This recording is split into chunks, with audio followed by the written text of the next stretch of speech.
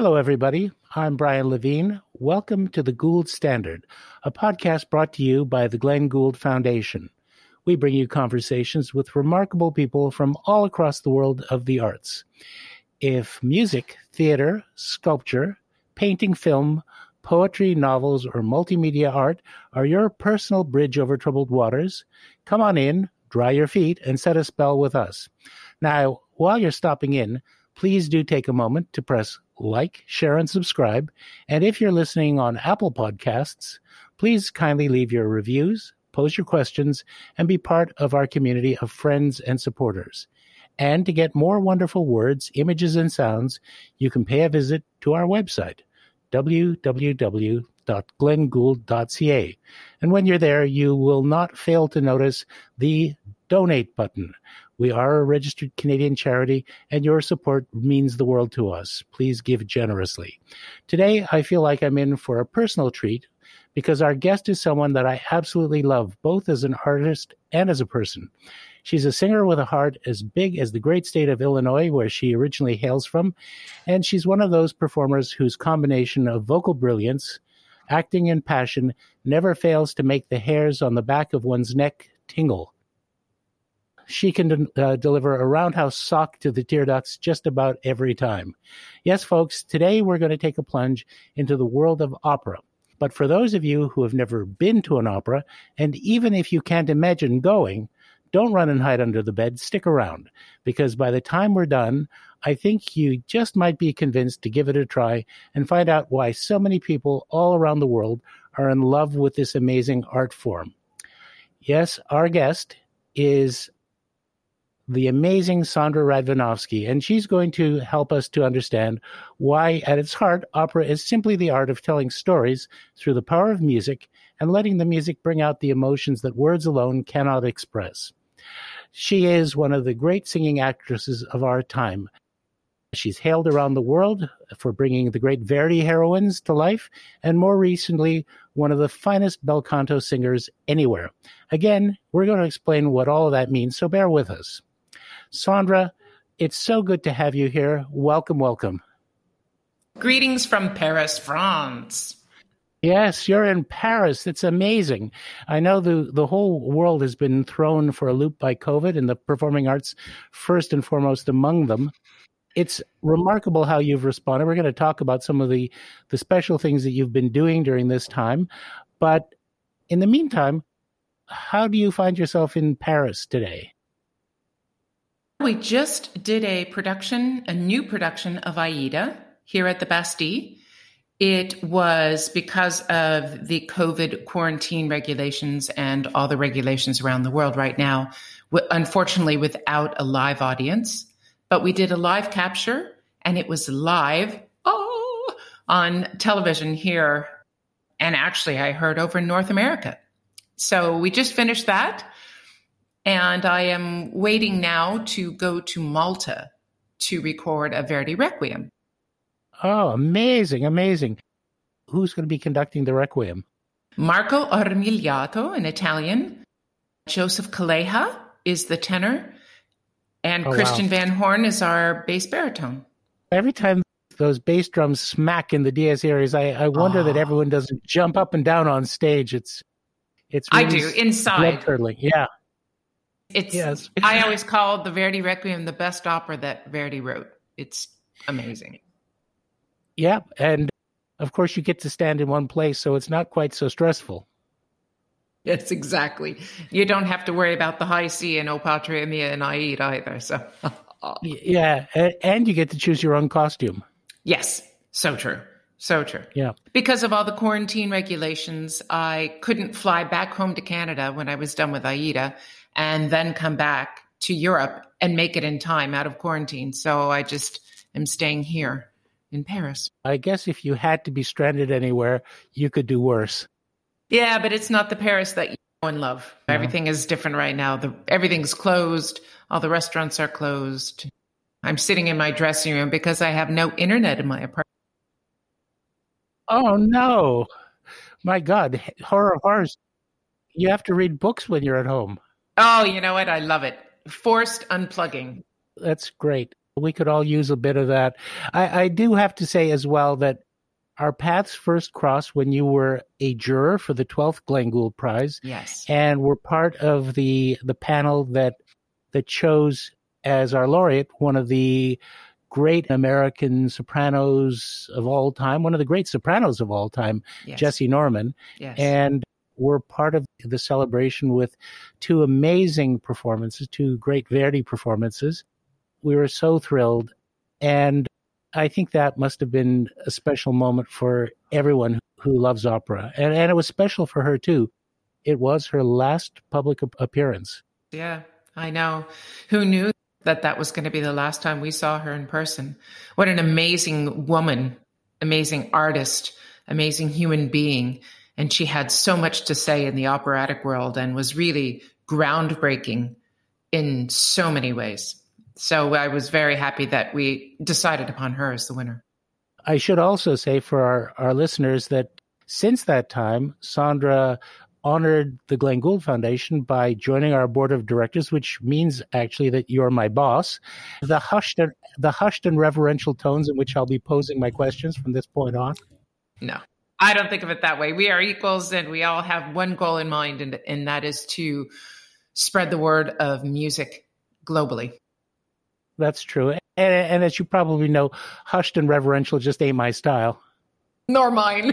No, indeed. I'd like to start off by going right back to the beginning. You grew up on the outskirts of Chicago, right? Correct. A great opera city. That was actually what? Berwyn, right? Berwyn, Illinois. Just right outside of downtown Chicago, yeah. And when you were still a child, your family moved to Richmond, Indiana. I guess that means that you are a dyed-in-the-wool Midwesterner. Yes. Brought up as a Midwesterner, but I relate more as a Canadian these days. We are, as Canadians, very delighted that you are one of us now. But I do want to ask a little bit about your early experiences. You Sure. went to Richmond High. Go Devils. You did your research. Richmond High, I was doing some research, and Richmond High was a remarkable school. Looks like it was a real community center. It's got a performing arts center, a museum, and a lot of notable alumni, including George Dunning, who wrote over 300 film scores, the actor and director Norman Lloyd. Wilbur Wright went to your school, I know. A Nobel Prize-winning chemist. And actually on the bizarre side, the cult leader Jim Jones was one of your alums too. No, Richmond, Indiana used to be a very happening town. And then, I don't know what happened to it. All the industry started to leave. Yeah, one of the great centers of jazz. Actually, one of the great centers of jazz for the world, because it was the home city of Jeanette Records, which gave the world the first recordings of Louis Armstrong and Jelly Roll Morton, King Oliver, and Hoagie Carmichael. Yeah. So you grew up in a cultural mecca, even though a little one. I did. What kind of music were you listening to when you grew up? It's funny. I started taking voice lessons at 11 years old in Richmond, Indiana, mostly because of my church choir directors. And the EBs were their names. And I was in all the church choirs, very young age. And they pulled my mom aside and they said, she's been given a gift and you really need to nurture it. And I think that she's ready to start taking voice lessons. And at 11 years old, what does a kid listen to? But I had church music always playing in my ear. And my mother and father really loved both jazz. My father was a huge jazz lover. And my mom loved classical music. So I, all my life, listened to and sang classical music or the classical Broadway albums as well. Carousel and The King and I and Kismet and all of that. That was always playing in our household. So that was what I really grew up listening to. And it sounds really cheesy, but opera and classical music is what I grew up listening to, and it's what's in me. It's what I'm made of. That's fantastic. When did you first attempt an operatic aria? Was it soon after you started studying? Yeah, I would say I started out with what we call in the opera business the 24 greatest hits. And that's the Italian anthology of art songs. And there's different versions of it, but there are 24 Italian songs that all young singers learn. And so I started with those. And then probably around 13 years old, my voice teacher said, I'm going to give you this aria. And it was Cherubino, which is from The Marriage of Figaro, which is also a mezzo-soprano role, not a soprano role, which is what I am now. So mezzo-soprano, for those of you not familiar with the terminology, is literally means half soprano or a lower soprano. So it was a lower voice. And I started out in the lower voice and then worked my way up. So Voi che sapete was my first aria. And of course, Cherubino is what they call a trousers role. In other words, you're singing the part of a young boy. So that obviously gave you a chance to work on your acting skills. I didn't get that far. I just worked on it vocally. At 13 years old, I wasn't really thinking too much about acting. I was just like, oh, are all these notes, are they all going in the right place? And yeah, it was a great experience. And did you almost immediately begin to think this could be the way I spend my life? This could be a career? Yes, absolutely. So from the very beginning, I did my first opera when I was 13 years old. What opera was that? Carmen. I was a smoke girl in Carmen. What does a little I know! Who allows a 13-year-old to be a smoke girl? But my mom was at every rehearsal. And then I did Hansel and Gretel that same season. I was when at night I go to sleep, 14 angels watch over me. It was, 13 years old. Amazing. I understand your first starring role was Mimi in Bohème? Oh, everything, don't you, Brian? Yes. At 21 years old in Richmond, Indiana, of all places. After I had moved away, it was, for me, an opportunity to come back and to sing my first leading role at 21 years old. Wow. Was that a stage production? It was a fully staged production. Yeah. Wow. That must have been an incredible experience. So basically, you got to experience unbridled love and dying of consumption. Yes. And a horrible wig. A very horrible wig. Oh, man. But yes, it was with orchestra, fully staged, costumes, everything. It was the full shebang. And I was so fortunate. And they gave me no preferential treatment. I had to audition in New York City, the same as everyone else. And I was living in California at that point. And I had to fly to New York City and sing with hundreds and hundreds of other people. And they gave me the role still. So. Well, that's great. That's great. You did your advanced vocal studies in California, right? Correct. Yes. I went to, I did a young artist program at Opera Pacific. And then I went to University of Southern California. And then I left there and I went to UCLA and studied acting. And then I left there and I went to Chapman College. And then I decided, you know what? College really isn't for me. And it's not for everybody. The academic world is, you either love it and embrace it, or you figure out how you learn best. And musicians in particular, some learn better just by hands-on experience. So I have no degree. You have no degree, but you've done enough auditions to have had the third degree every so often. Perfect way to put it, yes. Yeah. But along the way, did you find that one special teacher? I mean, many singers talk about the moment when they found the person who really understood them and their potential and helped them to master the technique and find in their voice what their voice was capable of. Did you have an experience like that? I've been very fortunate to have great teachers, not just teachers, but mentors. And they taught me not just about my voice, but about the whole singing business and about becoming a complete package, because there's so much more to being an opera singer than just the singing. And at a certain level, the singing part should be automatic. And my first big teacher like that, his name was Martial Senguer, a French lyric baritone. And I met him at the Music Academy of the West in Santa Barbara, California. And he was the very first person that said to me, I have good news and I have bad news. He said to me, the great news is that you're going to be a professional singer. And I said, wow, okay, so what's the bad news? And he said, you have no idea how difficult your journey is going to be. And I appreciate that he told me the truth, because statistically, singers graduating from college, from university, it's maybe about a 15% success rate. That's not a lot. And that go on to have a full lifelong career.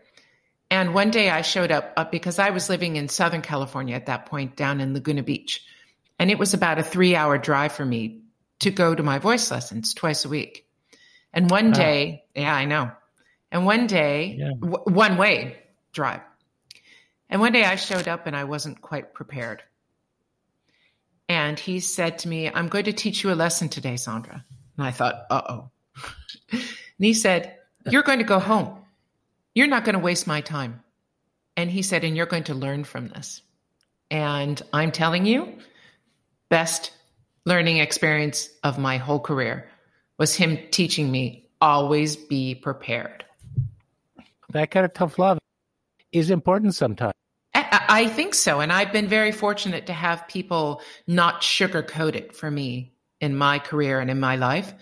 They've been very honest and open, and I appreciate that. And I hope I pass it forward the same way. The other person in my life, there was another vocally, the person that I think has influenced me the most, and she just recently passed away in October of last year, was Ruth Falcon, a voice teacher, very famous singer herself. And she really gave me the technique. She taught me everything that she knew, and she understood dramatic voices and how dramatic voices grow and learn. And that being different than a lighter voice per se, like a coloratura, a high voice soprano, or a lighter voice, a Mozart singers, as opposed to a Verdi or a Puccini or a Wagnerian singer. And she really taught me how to grow into my voice and my technique as I grew as a person as well. And I actually want to get into that in a little bit, the life cycle of a voice, and how at certain times in your life and career, it's not quite the right time yet for certain roles, and others are, and there's a kind of almost a training that you go through in the choice of roles. Hi folks, this is Olivia. I am a producer here at The Gold Standard, and I wanted to let you know that at this point in our interview, we had some technical difficulties that made it necessary for us to record the remainder of the episode using Zoom. So moving forward, you will see a quality difference in the audio, but I'm sure you'll agree the conversation with Sondra more than makes up for that little setback, Sondra being the shining star that she is. So we thank you for your patience and your understanding, and without further ado, let's get back to the gold standard. When people think about the training and education of an opera singer, I think a lot of people have the idea that it's just learning to sing the notes from high to low and developing the vocal resilience to keep in there on stage for a whole evening. But there's a whole lot more to it than that. First of all, there's languages. And you obviously had to master a language or two along the way. How did that go? Horribly at the beginning, honestly. A nice Midwest girl with a Czech father and a Danish mother, both of whom said to me at a very early age, you are American and you will speak English. So yeah, it was very difficult. I couldn't wrap my mouth literally around a foreign language. I heard a lot of Czech growing up because my father was fluent in Czech, but Italian was my chosen language, and it was the one that I really related to the most. And it turns out that is the language that I sing the most in. So thank God I learned the right one. Woo. Yeah, it was a long journey with the languages, for sure. Yeah. With your R's and getting the vowels long enough, flat enough. And here I was, a nice Midwest girl.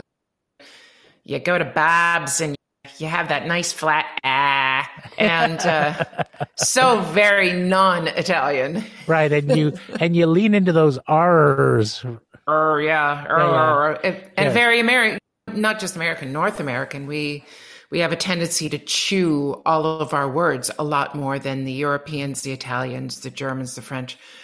So that was, looking back, one thing if I could have done differently, better, was learn languages a lot sooner. Right. And along with the languages and the notes is memorization. You've got to build a very powerful memory because, correct me if I'm wrong, but you need to not only, in order to get your cues, not only know your part, but all the other parts. Yeah, it's like having a one-sided conversation. Yeah.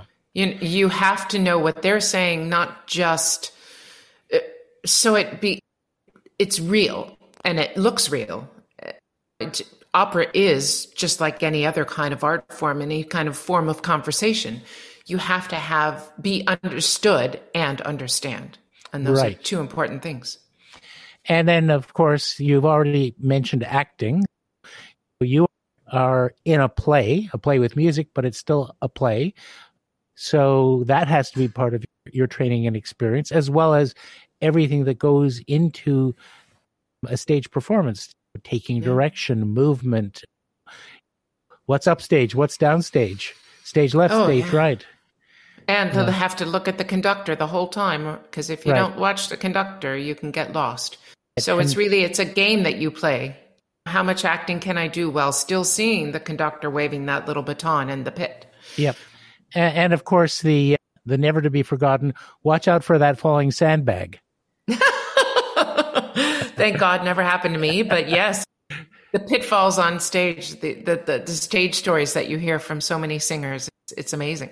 Right. The other part, which is the one that I mentioned at first, which it isn't entirely, is the vocal training to get your voice to respond musically in a wide range of different styles, different ranges, and different roles have completely different demands for the singer, correct? Absolutely. And I was fortunate or unfortunate, however you look at it, to choose one of the most demanding composers, Verdi, who really just demanded everything from their singers. High and loud, high and soft, low, the full range of the voice. And Verdi really demands that of all of his singers, especially the sopranos. Thank you. Yes. The sopranos are heroines.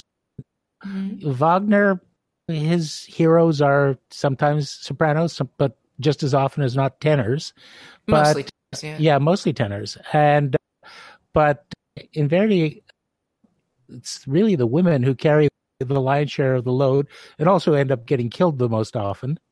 There is that, but it's fun.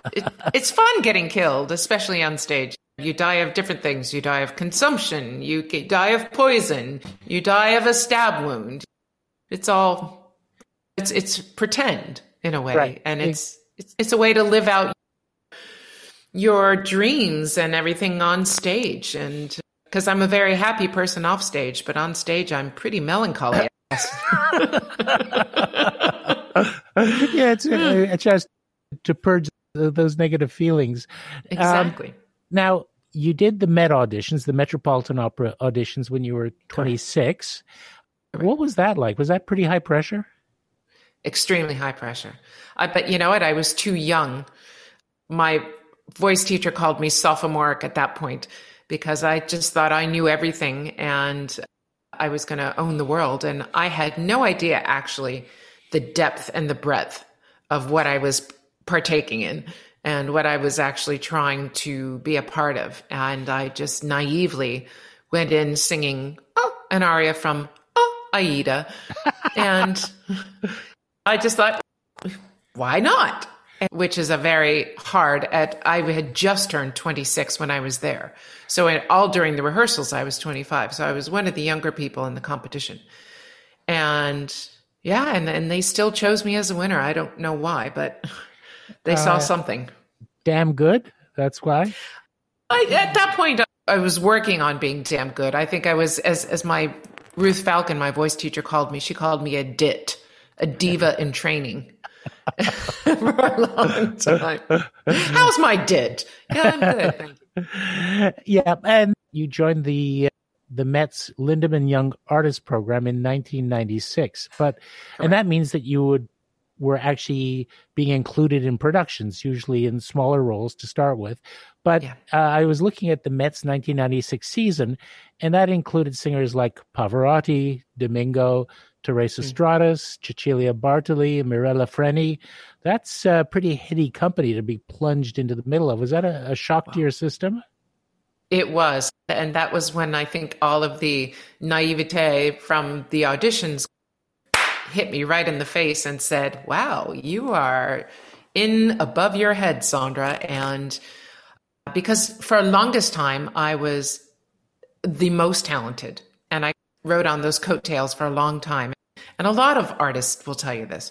They were always the top of their game and the top of their class. And then there's a moment when, wow, you have to work harder to catch up with these other people. And I learned very quickly that I had to work much harder and much smarter. And so I went to every opera. I went to every rehearsal. I talked with all of these artists, probably naively, but saying to Placido Domingo, how do you do that? I just wanted to know. And that's how I learned. I learned not only from the great singers, but from the bad singers too. Because you learn what not to do as well as what to emulate. Right, exactly. And also the lesson about how not to destroy your voice by using it incorrectly.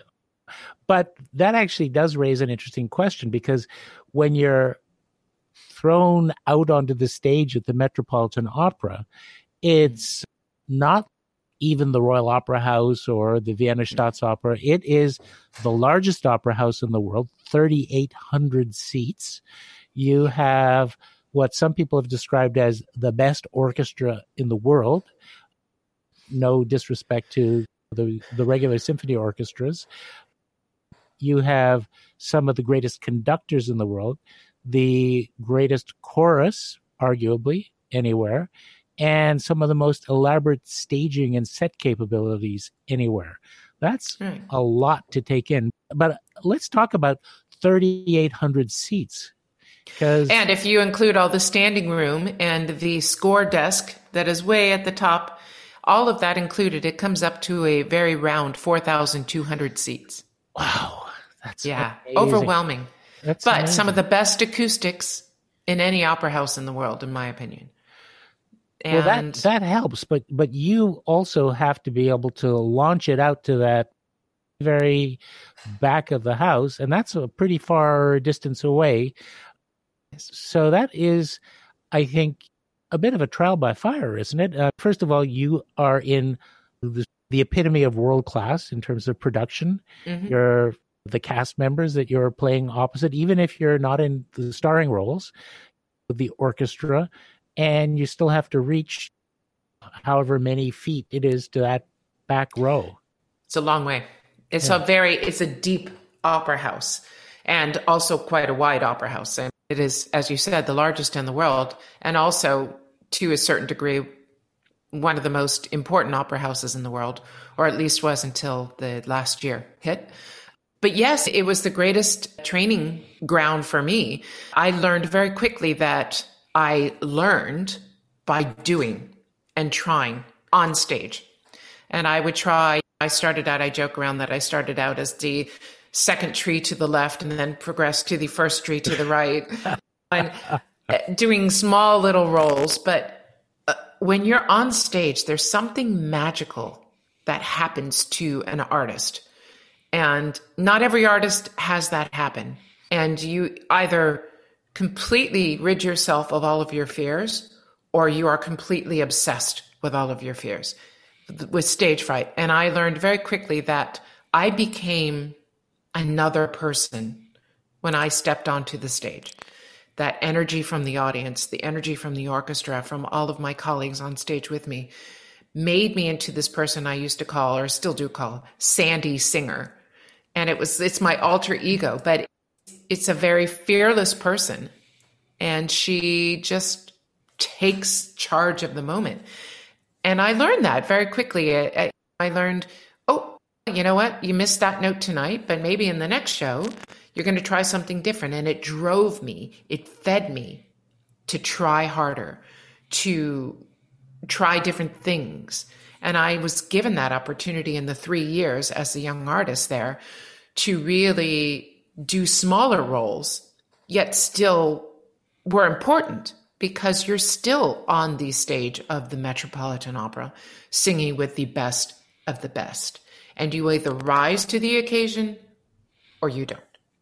In operas of the stature of Verdi or Puccini, there is no unimportant role because every note in the score is part of the music and the conception. Yeah. It's all important. Yes, and I did more than just Verdi and Puccini. When I was in the Young Artist, I even covered a Philip Glass opera. Oh, wow. And it taught you versatility. And I think that in my experience, the North American singers truly are the most versatile because English is their first language. And so we are forced to learn another language just as well as English to go on stage. And it forced me to work harder. I've always thought, especially for singers, that the biggest challenge with Philip Glass is not losing your place. Because if you fall one note out of step, you're lost. Thank God that there is someone in front of you called a prompter. And the Metropolitan Opera still employs a prompter. And for those of you out there that don't know who that is, this is a person that sits in a box at the very front of the stage before the orchestra pit. And they are there with the score, and they are cueing everybody, telling you when to come in, when to not come in. They give you your word literally 2 seconds before you say it. So I'm going to say Philip Glass, and they go Philip, and I go Philip Glass. But it's an art, and it is an art form that is quickly dying because not many opera houses use them now. Really? Oh, no. Yeah. Because many reasons. First, cost. If you don't need to, that would be the first person that's going to be cut. Also, productions nowadays are so much about the visual as well as the audio. And that box gets in the way of the picture on stage. Interesting. I never thought of that. And since you mentioned the prompter, if you are at a completely different corner of the stage, then that's got to be a little scary because you lose your sightline to the prompter. You make sure that those parts that you don't know so well, you make sure that you're very close to that prompter. Right, and in Philip Glass, it is all about, for those of you who don't know Philip Glass's music, it's very repetitive, and it's the repetition that makes it so special. And it changes the beat of the music a lot. It's very hypnotic in a way. And he's written some really amazing movie music as well. Mm-hmm. But that said, if counting is not your forte, don't sing Philip Glass. Right, exactly. Which production were you in? Satyagraha? No, I was in The Voyage. Oh, okay. Yeah, I was covering a woman her name is Patricia Schumann. And unfortunately, she went skiing and broke her leg. Oh, no. So I was the second cover, not the first cover, but the second cover. Because they had, back in those days, 2 covers. God forbid something happened in productions that were difficult like this. And she broke her leg skiing and missed a couple weeks of rehearsal. And so I got to do rehearsals of Philip Glass's music. And I'm going to tell a little story out of school because people love this. my best friend at that point, Christine Gerke, also another soprano, whom a lot of you have heard at the Canadian Opera Company in the Wagnerian roles, was also singing a different role in The Voyage. And so I came to her on opening night, and Philip Glass's music is repetitive. So I said to her, "You did a great job. You did a great job. You did a great job." Way to go. And at that point, her eyes just bugged out of her head, and she's looking behind me, and Philip Glass was standing behind me.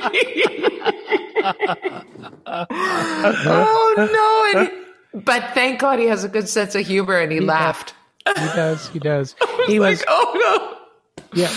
He was our Glenn Gould Prize winner before Jesse Norman, so we had a chance to work with him, and he is not only has a great sense of humor, but he's very gracious and very, he doesn't give himself a lot of airs. And actually, that's something about the world of opera. Now, I know that there is this image of divas and big egos and temper tantrums and so on, but I've encountered it once or twice, but I think it's really rare.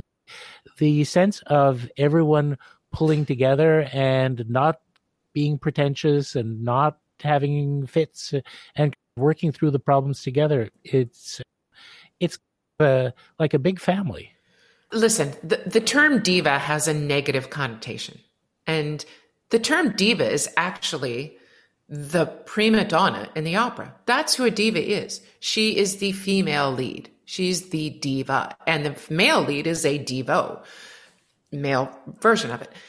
But people don't always understand the technical difficulties that we as singers have to encounter day in and day out. It's not just singing, put that aside. We have to sometimes deal with directors whom we just don't quite understand, and they don't quite understand us. No, I'm sorry. I'm not going to sing that high C and O Patria Mia soft while doing a handstand. I technically can't do it. Or you're encumbered with a dress or a costume. Oftentimes when you do Suor Angelica, you have to wear a nun's habit. You can't hear. And directors don't always think through this. Or a conductor wants you to do a tempo that you just cannot for the life of you do. And so they call us difficult, or they call us divas. But actually, we know ourselves better than anyone else. And we're called stubborn or difficult, but we know what's going to work for us and what doesn't. And I think those days of the big, huge diva fits, and I'm sure all of you have heard about this soprano or this tenor or that tenor, those days are over. And as you say, we're all here, especially now after or during a pandemic, we're all here just for one purpose, and that is to make art and music. I've certainly seen that. The way people rally together and give of each other in the opera world is inspiring, and it's beautiful. Moving on, when did you first perform outside the U.S.? It was because I never take the easy route. It was in Cologne, Germany, and I was singing my very first opera. It was a role debut in Russian. Oh. I know. The very first time I had sung in Russian, it was Eugene Onegin. I was doing Tatiana. Oh, it's beautiful. And it was my role debut. It was my house debut. It was my European debut. Ooh. Speaking of learning curve, wow. I didn't speak German because German classes were at 10 o'clock in the morning at the Metropolitan Opera. And I am not quite a morning person. And Frau Spiegelmann, our German teacher, she would always say to me, Sondra, someday you're going to regret not coming to my classes. And that day came when all the rehearsals were done in German. Yeah. Oh, my gosh. And of course, you had to sing in perfectly enunciated Russian, yes, which is a whole different set of sounds.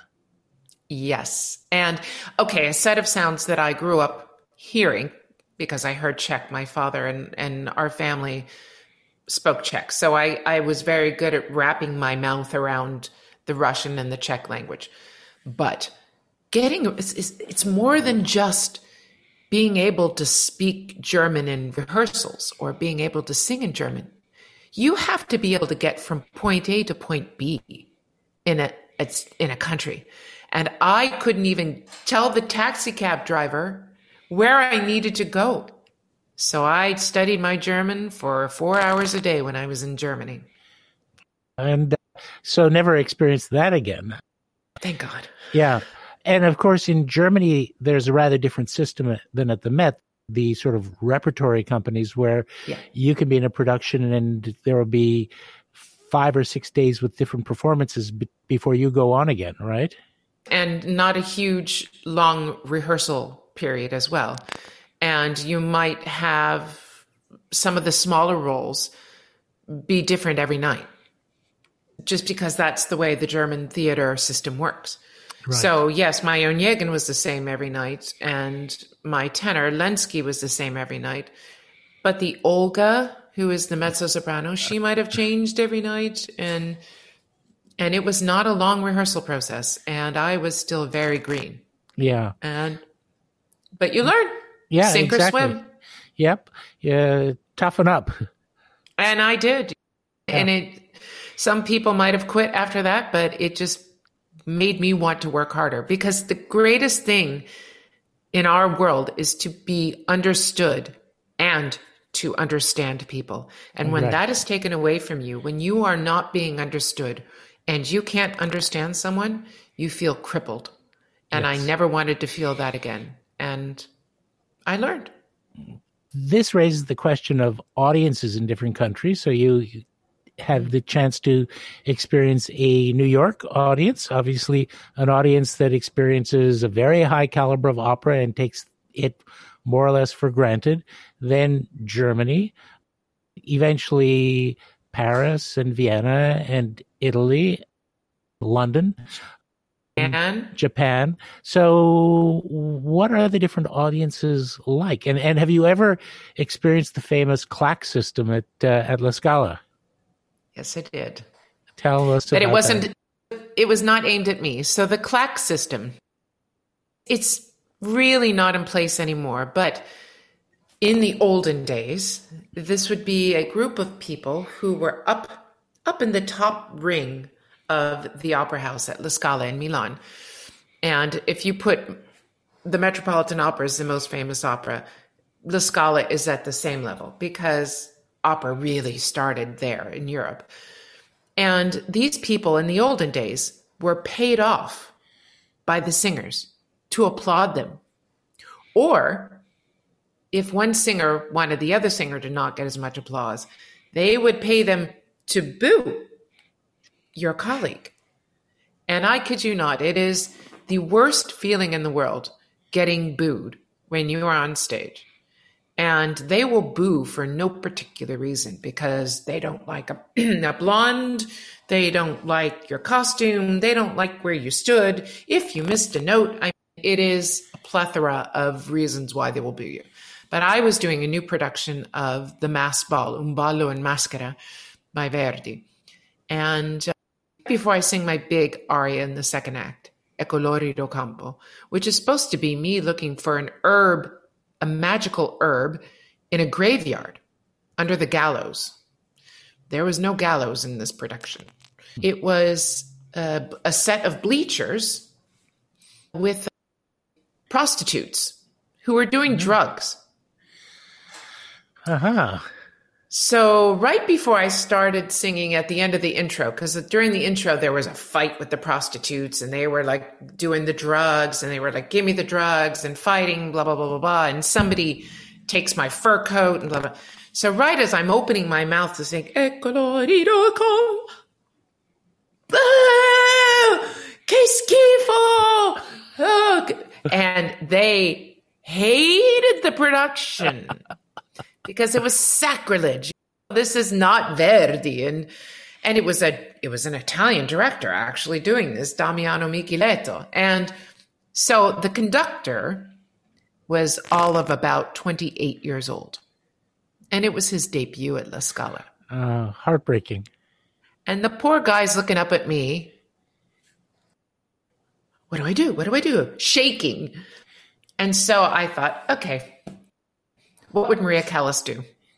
Most famous soprano in the world.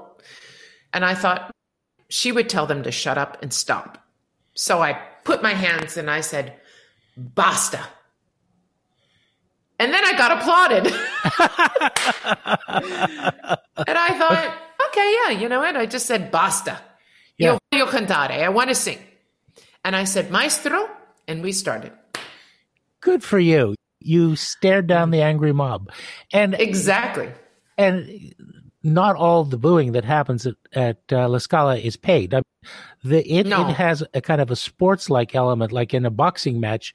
If for example, if someone has a memory of a favorite singer and that particular approach to singing the role is the only one that rings true for them, and anyone else comes and sings at a different tempo with a different phrasing, a different dramatic emphasis, you can get booed.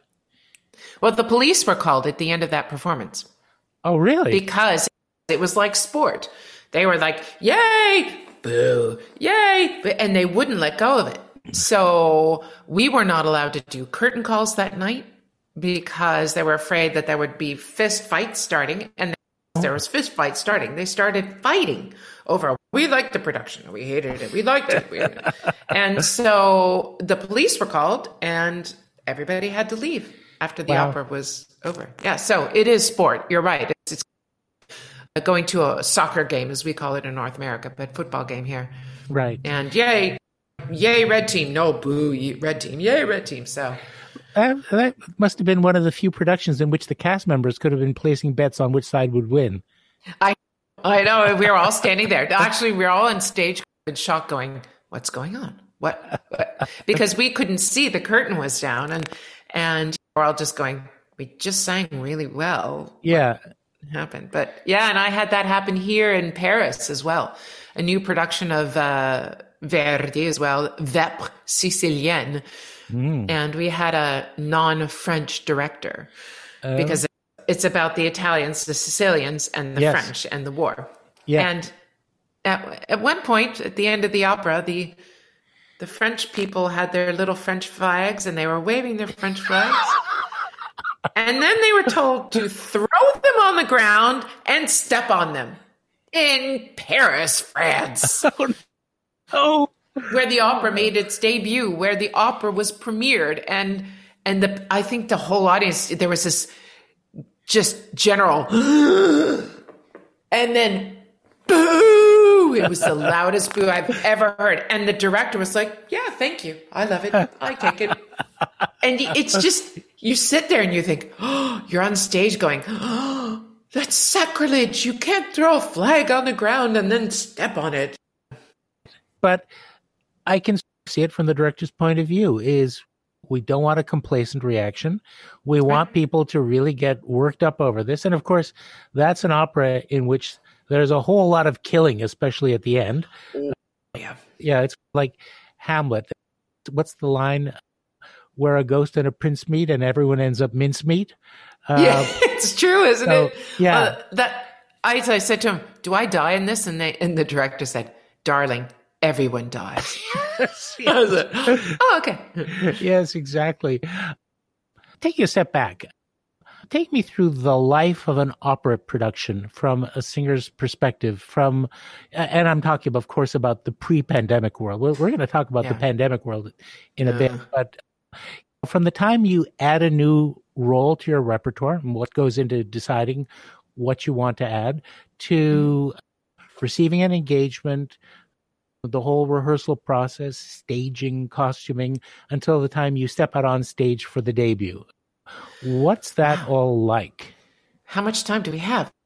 You can give the Reader's Digest version, but I don't think that a lot of people, even really passionate opera lovers, know what that process is like from a lived perspective. Let me start out with this, in that I'm going to tell you that I am booked out until 2027. Wow.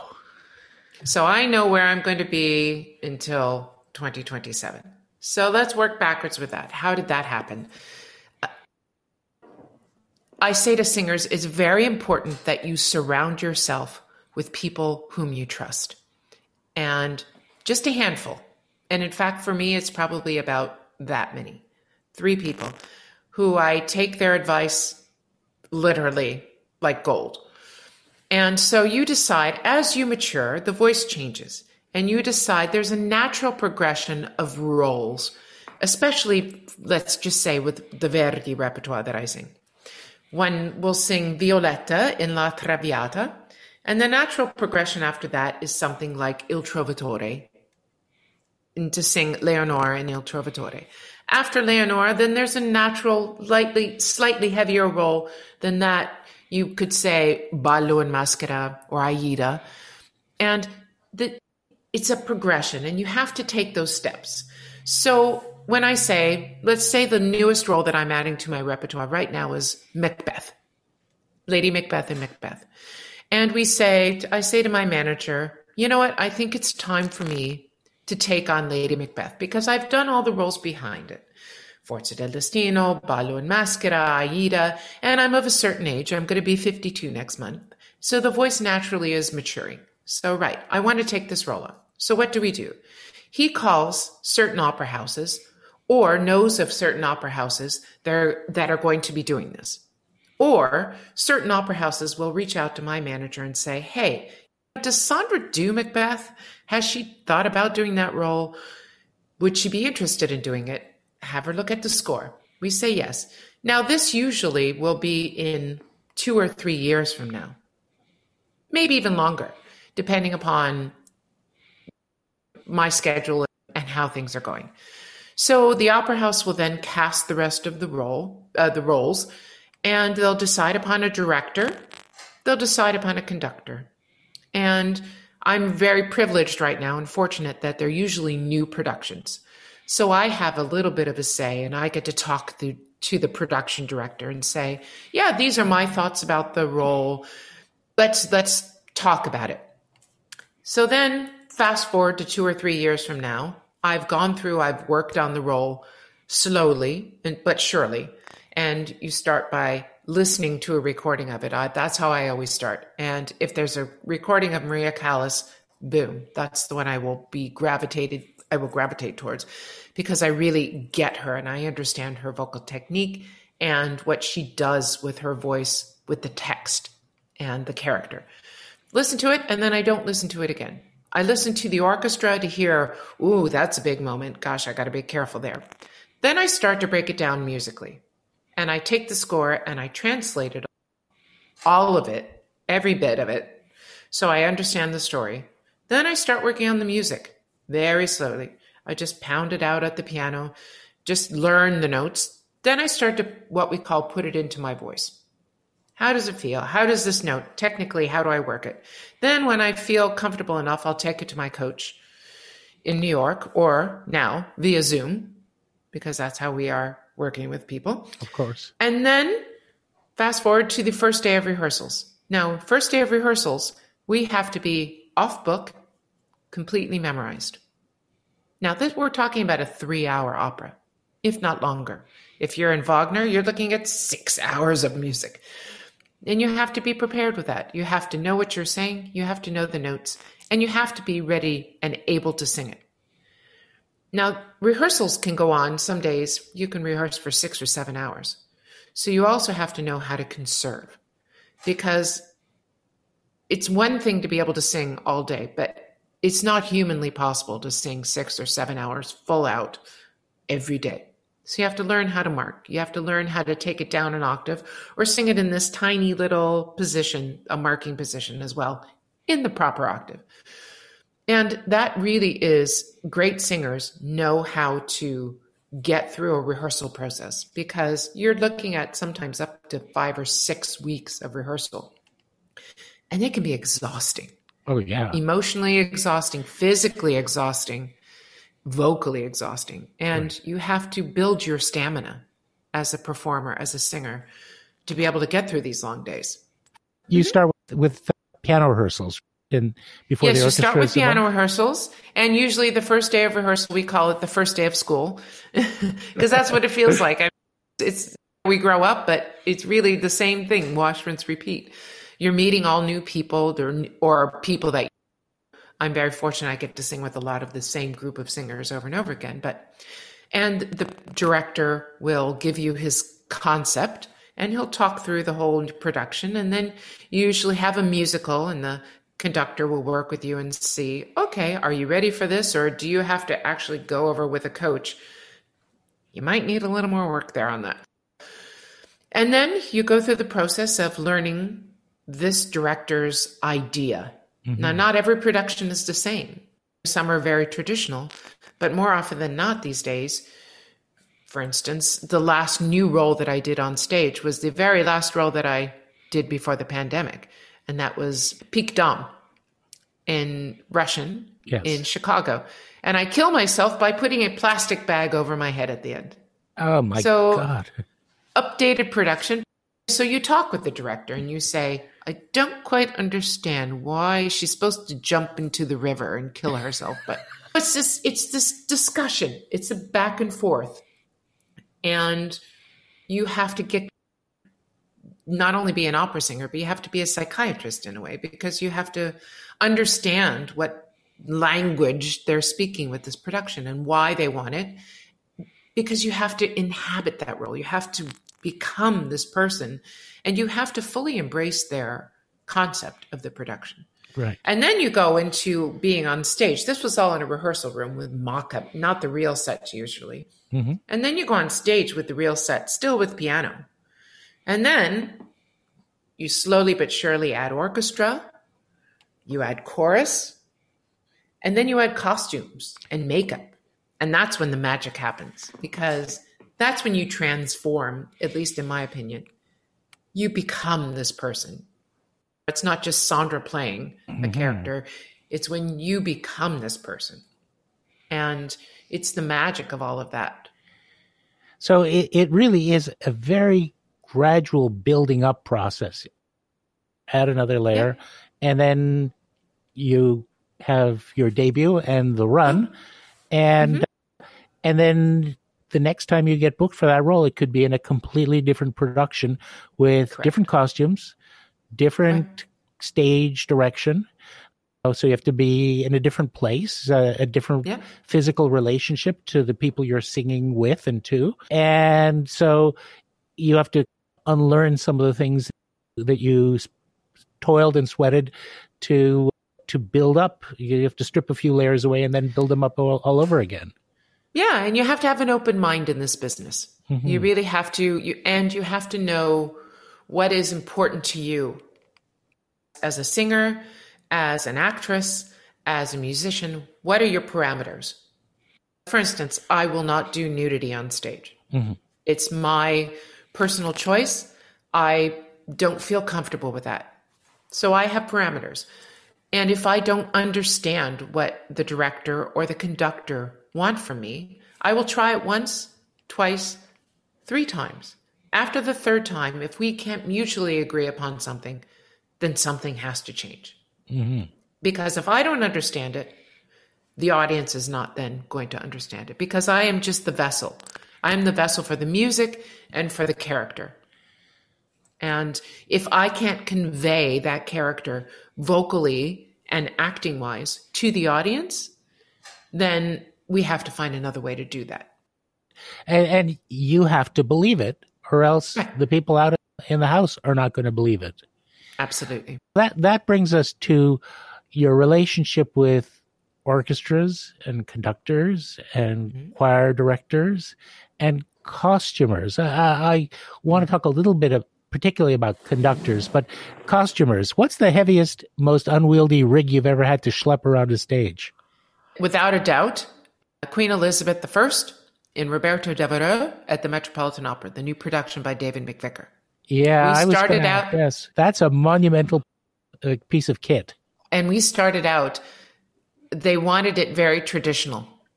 So we started out with a metal cage for the hoop skirt. And the first dress, the white dress, had they looked like bullets. And they were metal as well. Now that dress was over 60 pounds. Oh my God. And it had this neck piece as well. And every time I moved, it kept on hitting the back of my head. I would like, oh. And I said, okay, guys, I know that you want this to be traditional and the traditional costume in that whole period. But this is 2000 whatever.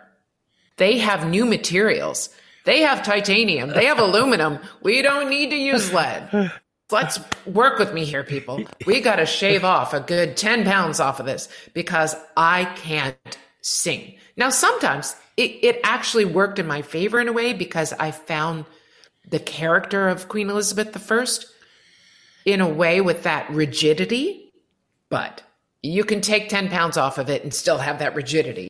Yeah. So, but 60 minus 10 is still 50, and it's not a short opera, and it is an unbelievably vocally athletic opera, especially for the lead. That's you. Yes. And you have a lot of acting to do. By the way, anyone who hasn't seen this, just see it. It's beyond belief. And I don't mean the production is magnificent. The opera is magnificent. And I want to get back into the rediscovery and your rediscovery of bel canto, because correct me if I'm wrong, but that is really almost a phase in your singing career after you'd already conquered the Verdi heroines. I went backwards. I didn't go. Most singers, they start with bel canto and then go into Verdi and Puccini. And I went the absolute opposite way because I like a challenge. Speaking of challenges, conductors. I mean, they presumably, there are conductors who are primarily concert and orchestral conductors who will be doing Beethoven symphonies and Mahler and Brahms and Bruckner. And then they find themselves in an opera pit, and they're working with people whose instruments are their bodies. They have to create the sound with their breathing. They have to change the sounds that come out and the speed with that physical mechanism. Do some of them... And every day is different. Yeah, exactly. Do some of them not get it? Does that happen sometimes, that their musical conception is preconceived and they have to bring themselves around to what a singer can accomplish? Yes. I've had a conductor once tell me, this is my Tosca. Oh, okay. I thought this was a collaboration. And once again, you have to be a psychiatrist in this business. Yes. How do you respond to that when they say to you the very first day, this is my Tosca and this is how I do Tosca? Sondra, am different than Anna Netrebko. Oh, another soprano, great, brilliant soprano, but she's different, and we're living human, breathing human beings. So every day is different. And I had a conductor once pull out a metronome. Oh, no. And said, Sondra, you're not, it's written here. This is the tempo that he wanted. And I said, yeah, okay, great. That was just a guideline, by the way. He just set it as a parameter. If you're a couple beats here or either side of it, I'm pretty sure that Verdi is not going to jump out of his grave and say no.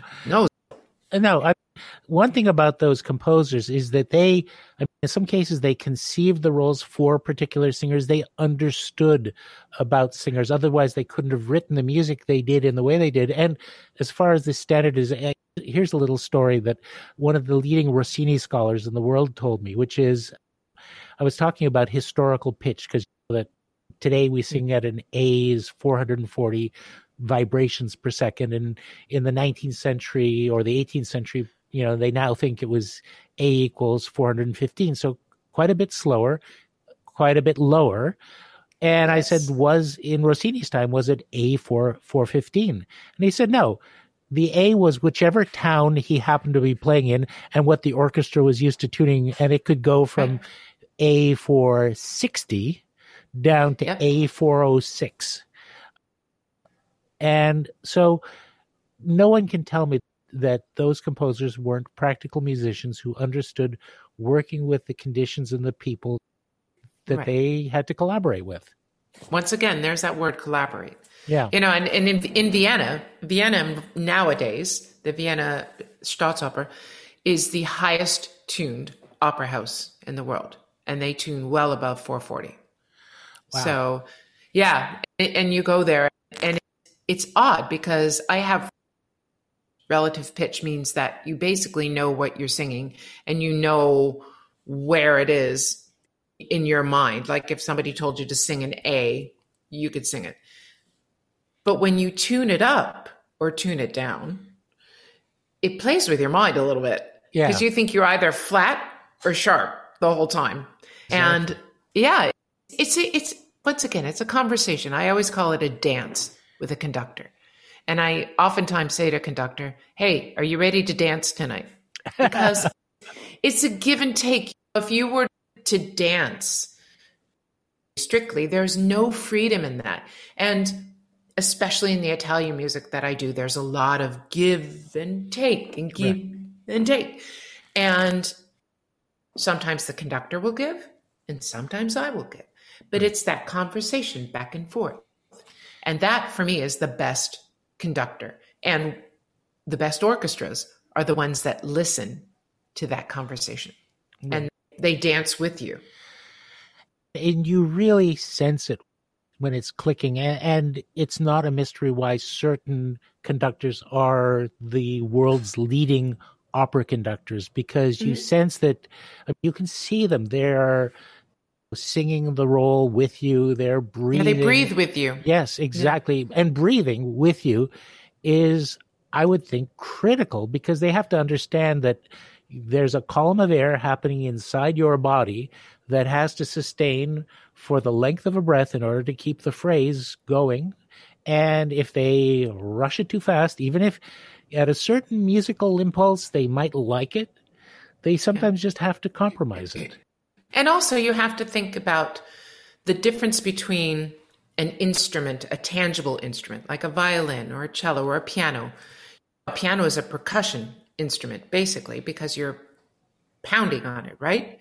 And the minute you take your hand off the key, the sound stops unless your foot is on the pedal. The human voice is completely different. We are a unique instrument in and of ourselves, in that we need time to get the air in and get the air out. And the difference between an orchestral conductor and an operatic conductor, some people can do both, but I find that if you do one or the other, it's better, because a stringed instrument or an orchestral instrument, it makes the same sound every day, give or take a little bit, but the human voice does not. And you have to be more flexible as an operatic conductor, because God forbid, I might be sick one day, or you might have family issues, or as a woman, you might have your monthly problem. And the voice changes from day to day. And a good conductor, operatic conductor, understands that, listens to it, and adapts. Obviously, being the person that you are, it seems as though you've negotiated those negotiations very successfully, because there's a string of amazing performances and conductors who keep wanting to collaborate with you. But what about directors? Now, directors, it's a whole different thing, because back in the golden age, the age of what some people used to call park and bark, where the singers would walk out on stage, plant their feet, never move. Basically, we used to have a joke in my record company that tenors would sing with their thumbs. Yes. This was their acting tool. We once made a record with a tenor, and he was being a little difficult, and we threatened to take his thumb away, and then he would be basically permanently without the ability to sing, and he didn't quite get that. But he was using his thumb a lot. There's a joke. I'm going to tell you a joke. What is this? Because a lot of singers, when they sing, they do this. Yes. You know, but they also do this. So this is an upside down of that. You know, and it's because singers, they're always gesturing like this or like this or like that. What does that mean? Nothing. Stand still. Yeah, you know? Exactly. but we're in a different era now. And Yes. I would say in the past, opera was primarily a singer's art. For certain conductors like Toscanini, you could say it was a conductor's art because people would say, I want to hear Toscanini's version of Un Ballo or Aida. And hear him singing along in the pit too. Yeah, exactly. Or screaming if you hear the rehearsals. But now the role of the director has taken on a hugely greater prominence. And you get what I would call the high concept reinterpretations where it could be, I don't know, Rigoletto in space or Under a Bridge or monkeys, mafia, every possible reconception. And I think experimenting is great. And I think that being imaginative is great.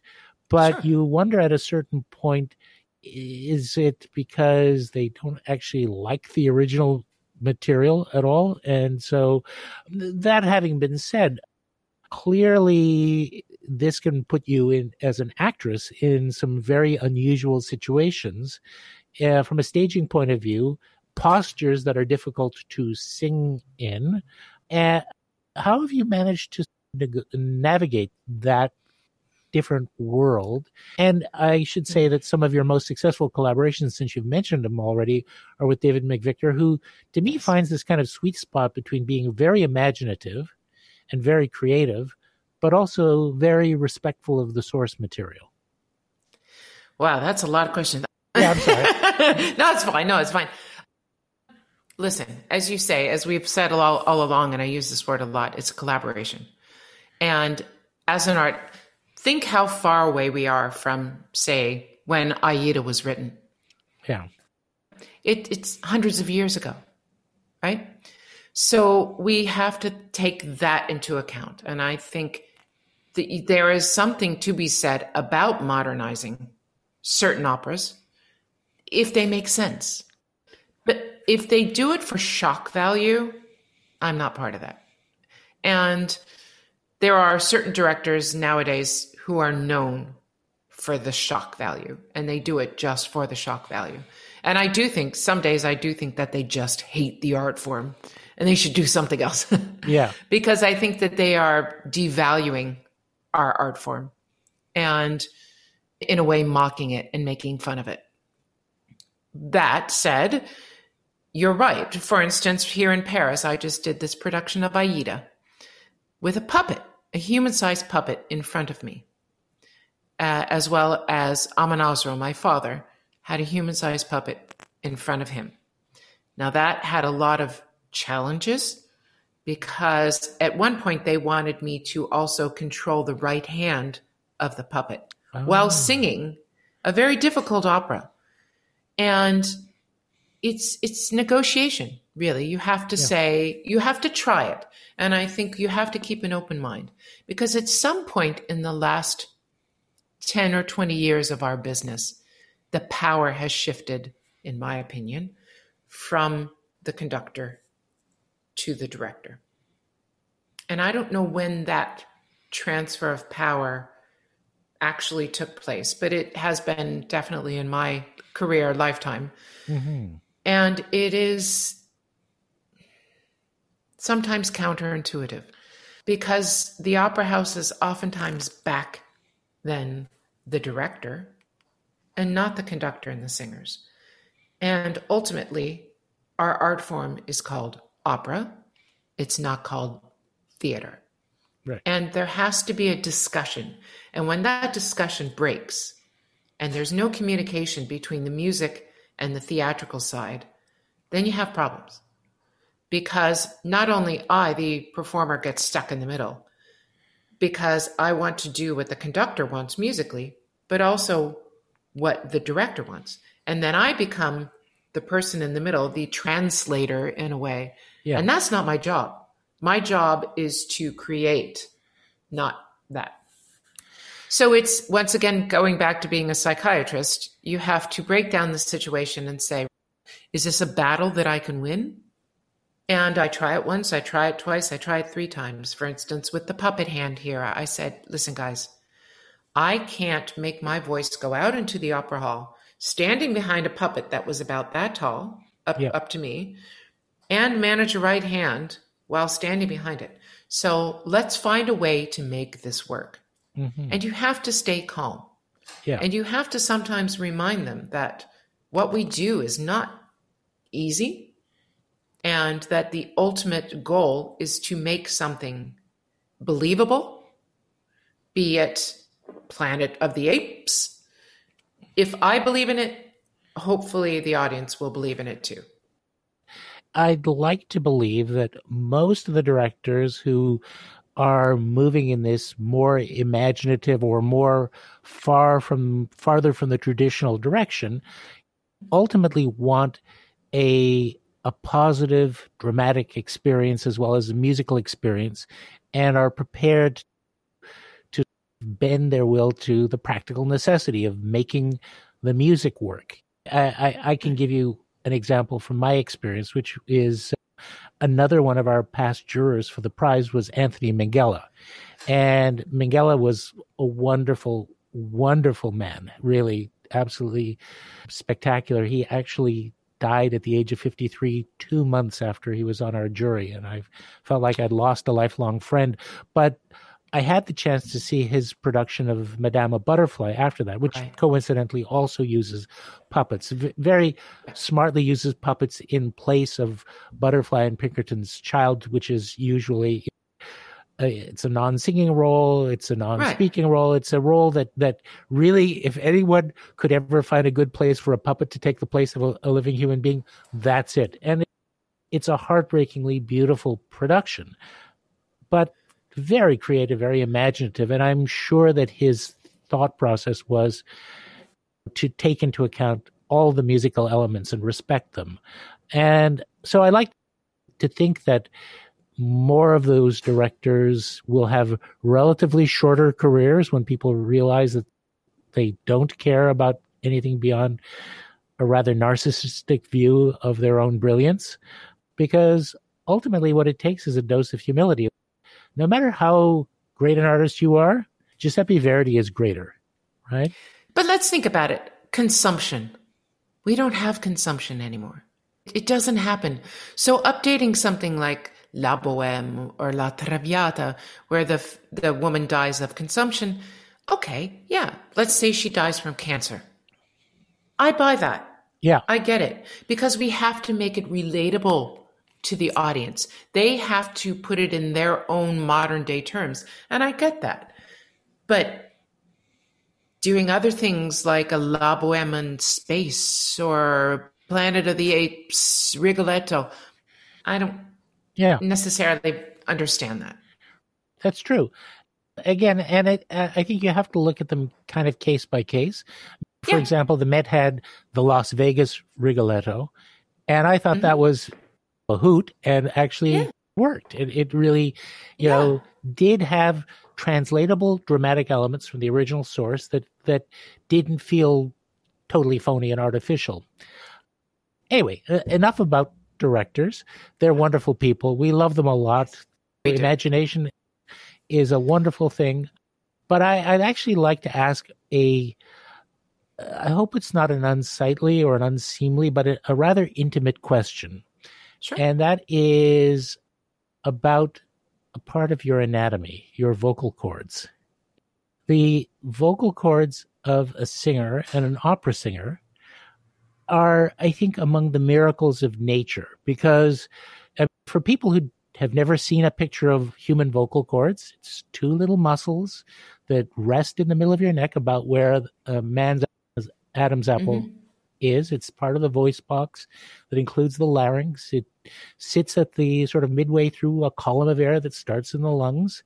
But the vocal cords themselves are, in the case of a woman, about the largest, about 3/4 of an inch long. There's a pair of them. And with that tiny pair of pieces of soft tissue, you create a sound that can be heard by thousands of people over 100-piece orchestra. Now, I think most people can picture it, but a trombone or a double bass, they're way bigger than than 3/4 of an inch. Yep. How do you do it? How is it physically possible? And I know that for opera people, this will be an obvious question, but for a lot of other people, it's not so obvious. Marilyn Horne, a very famous mezzo-soprano, said to me one day, Sondra, they're very fragile. They're just two little pieces of gristle. And you think, yeah, you're right. And we use them every day, all day. That's how we communicate. We use our voice, and we know who that person is speaking right away because of the uniqueness of the human voice. Yeah. And so we have to think that, yes, they're very fragile, but they are still two muscles, and they are muscles. And you have to train them, and it sounds very silly for 3/4 inch, these little things right here in our voice. You have to train like an athlete because these muscles have to be trained and worked out properly, healthily, and most importantly, not too much, but not too little. And you are the only person that knows what's too much or not enough. And I say the greatest gift to any young singer is understanding how your voice functions, how it works, how it doesn't work, when it works best, how it works best, what makes it unique, how it works, like with the high notes, with the low notes, and figure that out. And yes, it's scary, especially when you get sick, because so many elements factor into how these two little pieces of muscles vibrate together. And as a singer, you really need to know the anatomy of it and how exactly they vibrate. You need a picture of them. You need to see them, because we can take a camera with a doctor, and the doctor will go with a scope and look at your chords just to see how, because every person, everybody's face is different. Everyone's vocal cords are different. And you have to see how they work under pressure, how they work when you're sick, if they do work when you're sick, if they don't work when you're sick, what your voice does as a woman that time of month. There's so many things, allergies, what you eat affects how your voice, medications that you take affects your voice, your mood affects your voice, your hormones affect your voice, everything affects your voice. And you still have to learn how to get around it. Because if I were to count the number of perfect performances I've had in my career, one hand, performances that I say, it'll never get better than that. One hand. And I've been singing for 26 years. Yeah. You have to understand the anatomy and treat it like an athlete. The night before a show, you don't go out to a rock band concert. You don't go to a bar and smoke and drink and booze it up. You learn to take care of these little muscles in your throat, because that is your livelihood. It's not only how you take care of yourself and also understanding your physiology, but it's also conditioning and technique, your breathing. Your body is your instrument. This is my violin. This is my cello. This is my piano. And if I am not healthy on the inside, it's going to reflect on my voice on the outside. And of course, you're helped by composers who understand how to write the orchestral part in such a way that it can still be full, but the voice that is being written for can soar over or sometimes under and still be heard and still make art. Mm-hmm. So a lot of technique along with just, this is how I feel and I'm going to pour my expression out onto the paper. No, it's a lot more than that. No, and it's all individual. Everyone has everyone says a phrase or the words differently. And it's the exact same way with the singers. One singer will find this word more important or that word more important. And that's what's so magical about our art form, is that it's unique. Absolutely. And it's all grounded in music and story. And speaking of stories, we have a little segment that we do every episode called Tell Me a Story. Now, I'm betting that with the world of opera all around you, you've had some pretty remarkable and in some cases, strange experiences. Oh, just one. Or two. I told you the one about Martial Sanguer. That was a very important and pivotal story in my career because, and I will expound upon that a bit more. I was at University of USC, Southern California, and I had just left. I had some issues there with a voice teacher, and I found Martial Sanguer through my best friend from USC. His father was his heart surgeon. Funny, the connections that we make in our lives. And I had applied to Juilliard School of Music, had an audition, had a plane ticket, was ready to go. I knew exactly who I was going to study with if I got in, blah, blah, blah. And my friend's father said, I think you should sing for Martial Sanguer. I said, who? He said, Martial Sanguer. So this was well before the internet. I was like 18 years old. And I said, okay, who's Martial Sanguer? He said, he teaches at the Music Academy of the West in Santa Barbara. He's one of the best voice teachers, blah, blah, blah. I said, okay, I'll sing for him. And that's when he said, I have three things to say to you, Sondra. You have been given a gift. Number two, I have good news and bad news. I said, okay. He says, which do you want first? I said, I'll take the good news. You have no idea. No, he says, you will have a career. Good news. You're going to have a career, and you're going to have a major career because your voice is very unique. Bad news. You have no idea how difficult this journey will be. So I said, because I had to call him Maestro Sanguer. It was not Martial, it was Maestro because he was old-fashioned. And I said, Maestro Sanguer, can I study with you? And he said, because he wasn't taking new singers. And he said, for you, my dear, I will make an exception. Oh. And I went home, canceled my airplane ticket, canceled my hotel, I called up Juilliard and I said, I'm sorry, I'm canceling my audition. You're turning down an audition to sing at Juilliard. And I said, yes, I am, because I have met the man that's going to change my career and my life. And so it was.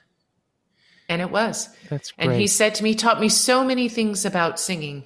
He taught me, if you're going to be a soprano, you have to be the best soprano there is out there in your fach. And I said, how do you do that? And he said, work, and more work.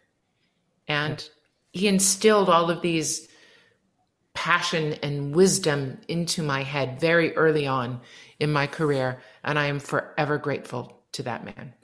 Oh, fantastic.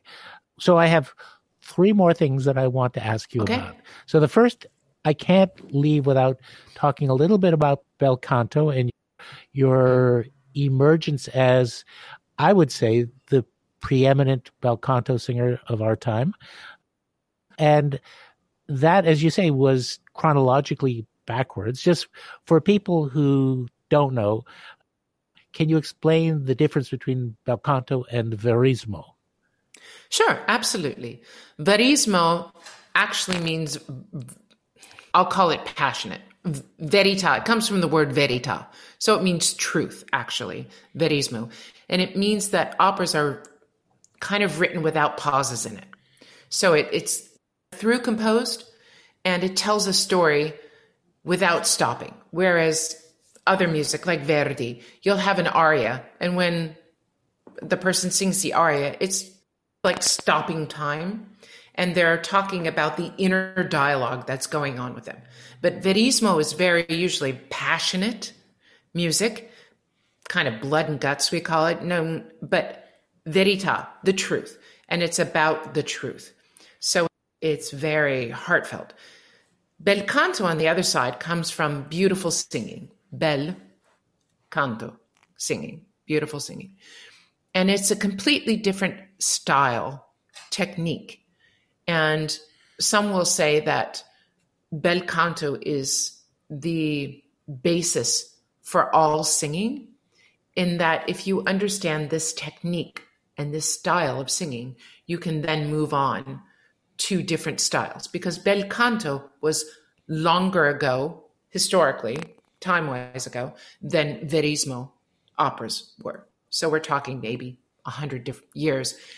And bel canto really influenced the verismo style. It's a natural progression, just like pop music has changed over the years from the Beatles now to Britney Spears and all of that forward. I don't know why I chose those two, but off the top of my head. Right. So in this case, it's Bellini and Donizetti and Rossini. Right. As bel all canto. Those Inis. Right. Exactly. Yes, all those Inis going then into Puccini and Mascagni and all of these composers that did more the verismo style, all influenced by the people behind them. But they took that and made it their own, new style. Like with paintings, we saw that same kind of renaissance. So naturally, stylistically, you normally start with the bel canto because it's usually a lighter technique. And then you go into the more heavier repertoire. After bel canto, you normally move to things like Verdi, and then you move into things like Puccini. Right. Not me. I went the other way. I started with Verdi and Puccini, and then went backwards to Norma and to the bel canto style.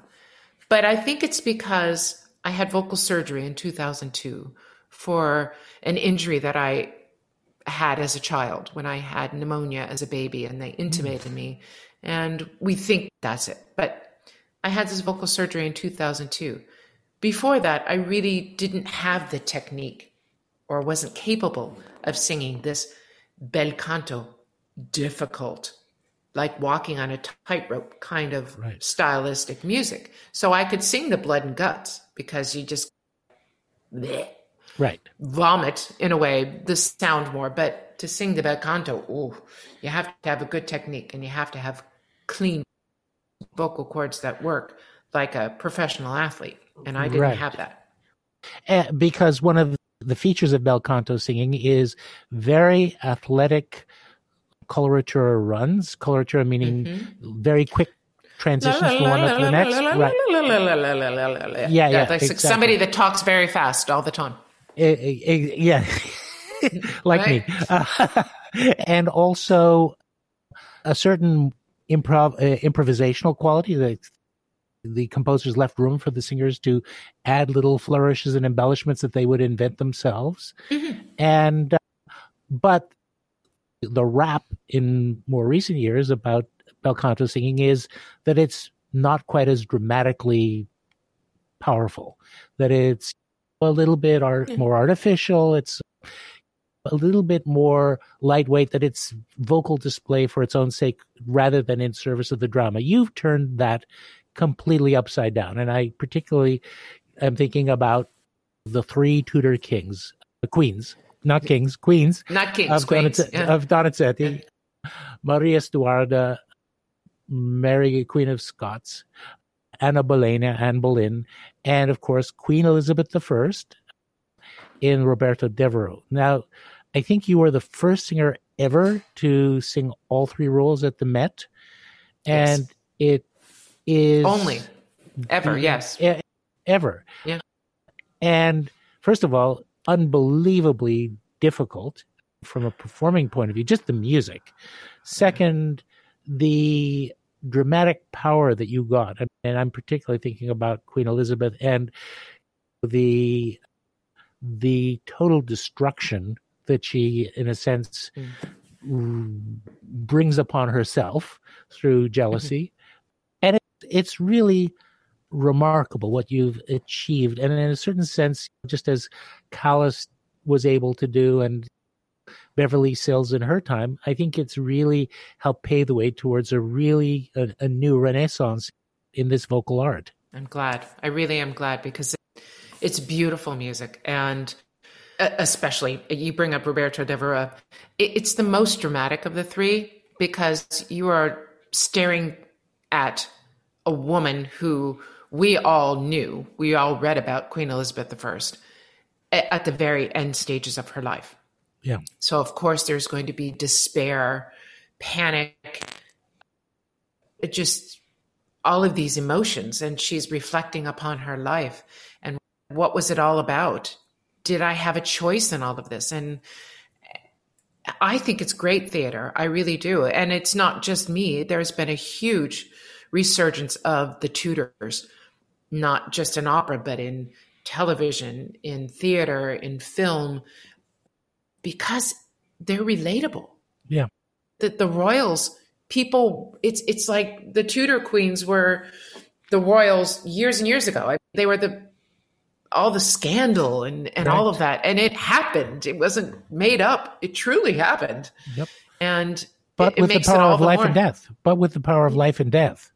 Absolutely. And to me, I found it fascinating just learning about these women and what they went through, all basically part of fame and money and power, and what they had to give up, all of them, their lives. Yes. In search of power, fame, royalty, money, greed, some of them, love. And it's like olden days soap operas. And it doesn't get any better than that. Yeah, it really is amazing. All right, let's pivot because, as you said, your schedule is booked for 6 years out, which meant that 2020 was supposed to be a year fully accounted for, according to a fixed schedule. Then this plague hit the world, and all the performing arts shut down, and the opera world still shut down. And it's still shut down. We keep trying to open it up a little bit, and then it doesn't quite work. Tell me, just at a personal level, how this has affected you. Oh, every adjective you can think of, I have felt it. You can use them. We don't censor. Yeah, it has been gut-wrenchingly horrible for the arts, for every art form, because we are deemed unsanitary. That to break it all down, what I do apparently spreads the coronavirus, even though there have been all of these reports out there now saying that the human voice does not, or that we can have an audience, at least 50% in the opera house. But there are things, especially in North America, called lawyers. That if one person gets coronavirus, so it has been a roller coaster of emotions. It has been I got to the point where I wouldn't read emails from my manager or take phone calls from my manager because I knew it was going to be bad news. And as a performer, we have to have something to look forward to keep us motivated, to keep us going that direction and not that direction. Job after another job got canceled. Panic started to set in. How am I going to pay my bills? Because my livelihood, I am the only income earner in my household. My husband travels with me. He does all the work for me. I sing, as I say, I just sing. So I see another job going and another job going. And after a while, it's 10 months of work that's gone. No income coming in. And I think, okay, so then you start thinking, do we have to sell the house? Because not many people have a year's worth of income set aside. Right. Not many people think, oh, there's going to be a pandemic someday. I'm going to save for it.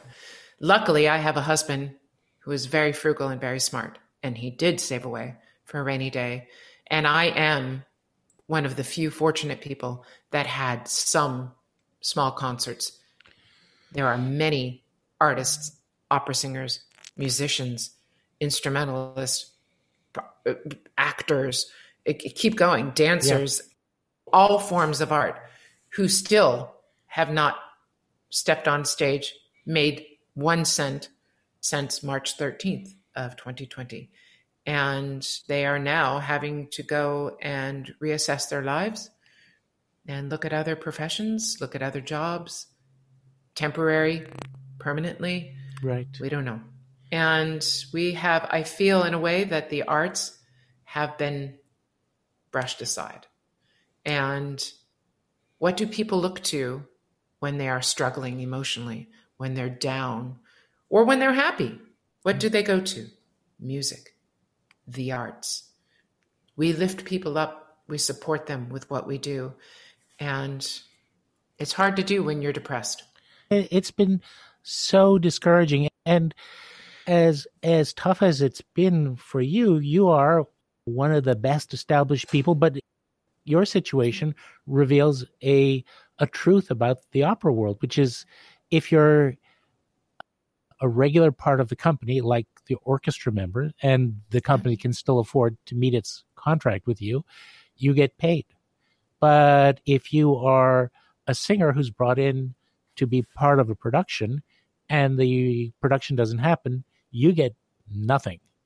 And I think this pandemic has been an eye-opener and a springboard for an awakening in our business, my business especially, in the operatic business, in the operatic world. It has really shone a light upon what needed to change and how archaic our business was. And in some ways, it's a blessing. And I'm a very glass half full, not glass half empty kind of person. I always find the positives in a negative situation. And I feel that our art form was stuck way back there. We were stuck years and years ago. And I think that now, hopefully, when things start to open up, that there will be some serious and much needed discussions happening. And not just with opera, but also with orchestral, with symphonies, with theaters, with film business. I think that there have been too many inequalities. And I pray to God that the next year brings massive change. I agree completely. There's been a lot of hierarchy, and not all of this is because of some diabolical thing. It's just we do things this way because it's the way it's been done in the past. And sometimes you need a traumatic wrench to force adaptation. But the other thing about opera is there is a huge repertoire of really wonderful operas that don't get performed because a production is very expensive. And for example, you sang Susanna in Carlisle Floyd's opera. That's a great opera. How often does it get performed? Because people don't know it. The tickets are very expensive. If they're not sure they'll like it, they won't come. The companies don't have the bandwidth to be able to afford to present it. And he composed many operas. He's one of the more prolific 20th century opera composers. How many people know his work? It's gorgeous. And it is gorgeous. But I think the pandemic has now given us, and this is why I see hope and a light at the end of the tunnel, because I think this pandemic has given us another medium to communicate our art form. And that is what we're doing right now. Absolutely. And it is free. It is a free art form and accessible to everyone. And it's not just, you don't have to travel to Toronto to see it, or to New York, or to Europe. You can watch it at the luxury of your home. And this has, for me, been one of the greatest changes in the operatic world, because it's now more accessible, and it's accessible to everyone. And you can do things like Susanna, operas that maybe opera companies felt they couldn't invest in or wouldn't sell tickets, or whatever the analytics were on what sells and what doesn't. But now we can do things like that, and we can make it with young artists. We can, and there's so many more opportunities for so many more people now. Exactly, because I am hankering to have a chance to see Ballad of Baby Doe, Douglas Moore's opera. And beautiful. How often do you get a chance? It's so beautiful. Exactly. So we're going to wrap by talking about your particular adaptation into this brave new world. I wanted to address one last word to the people who still aren't sure if opera is for them. First of all, it's clearly not snooty because Sondra. It's not exclusive. People actually don't worry about when to applaud, because they applaud whenever they feel like it, as long as people have stopped singing. Listen to the person next to you. Yeah, exactly. It's not quite like the symphony. But the other part is just a little anecdote of my own, because I had this experience, and I have to share it. We had a student intern, and he was a bit of a computer geeky type of guy, very informal, a little socially maladroit, perhaps, but a good guy. And I took him for a visit to the bank to show him how we make deposits. And he's about 23, 24 years old. The teller was a very attractive young woman, and I could see that he had noticed her. So I decided to do a little thought experiment. I said to him, Jim, I can't remember if that was his name now, you want to know how to really impress a girlfriend if you want her to know that you're serious about the relationship and really get her attention? And he said, no. I said, here, voice of experience. And I said this loud enough for the teller to hear. You invite her for a date and you tell her to dress up special. And you don't tell her where you're going. And you show up dressed really nicely and you take her to a nice dinner and then you take her to the opera. The what? And he knew what opera was. Okay. More or less, but he'd never been, obviously. And he basically started shaking his head and laughing and saying, no, come on. I turned to the teller and she was going, yes, take me to the opera. I said, yeah, and I turned to her and I said, do you agree with what I just said? She said, are you kidding? I would really know that he was invested in the relationship if he gave me an experience that special. So all of you who are listening, all right, end of that story. You adapted in a really unique and marvelous way, along with your partner in air quotes crime, Carrie Alkema, a fellow soprano, wonderful soprano. You created the world's greatest opera podcast, Screaming Divas. Can you give us a Screaming Divas? Screaming Divas. Shenanigans. Yeah, Screaming Divas. Yeah, that's excellent. There you go. So this is now in over 60 episodes, and it's a real fixture throughout the opera world. It's been a lifeline for people in the opera.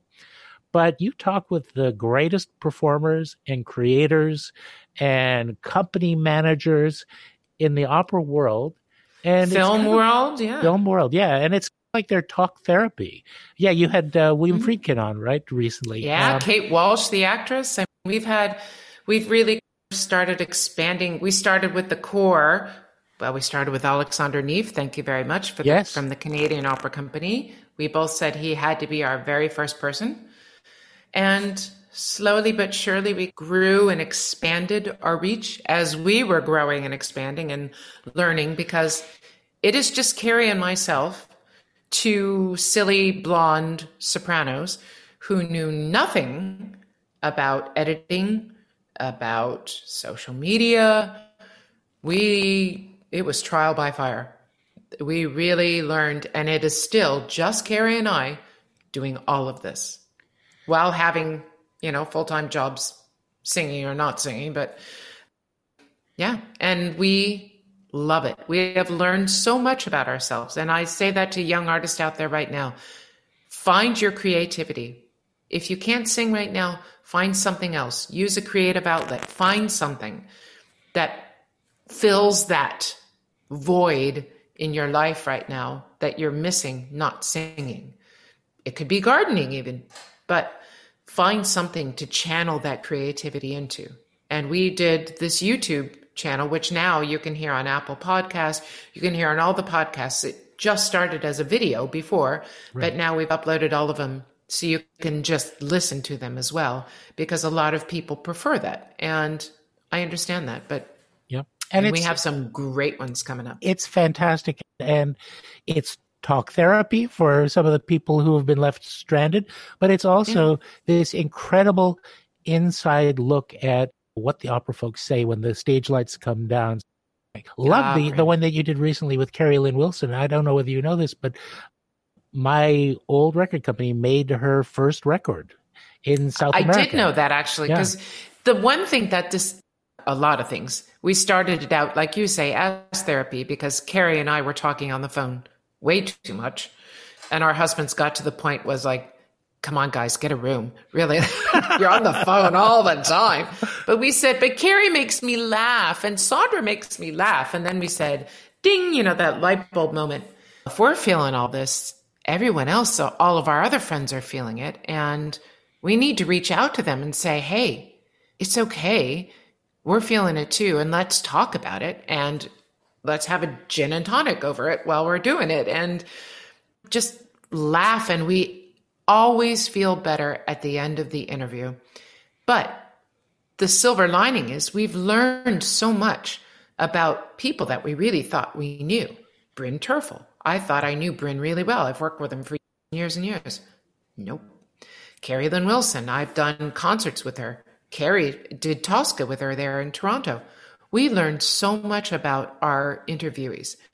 And it's really opened my eyes when I do get to see all of these people and all of my friends and all these singers back in person again. I'm going to treat them differently. I'm going to look at my job differently. And I'm going to look at this business differently because we're human. Yeah. And we all have had the same experience over the last year. And I'm going to ask more questions.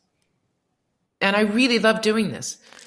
And well, it's really beautiful. It's sometimes hysterically funny. It's incredibly spontaneous.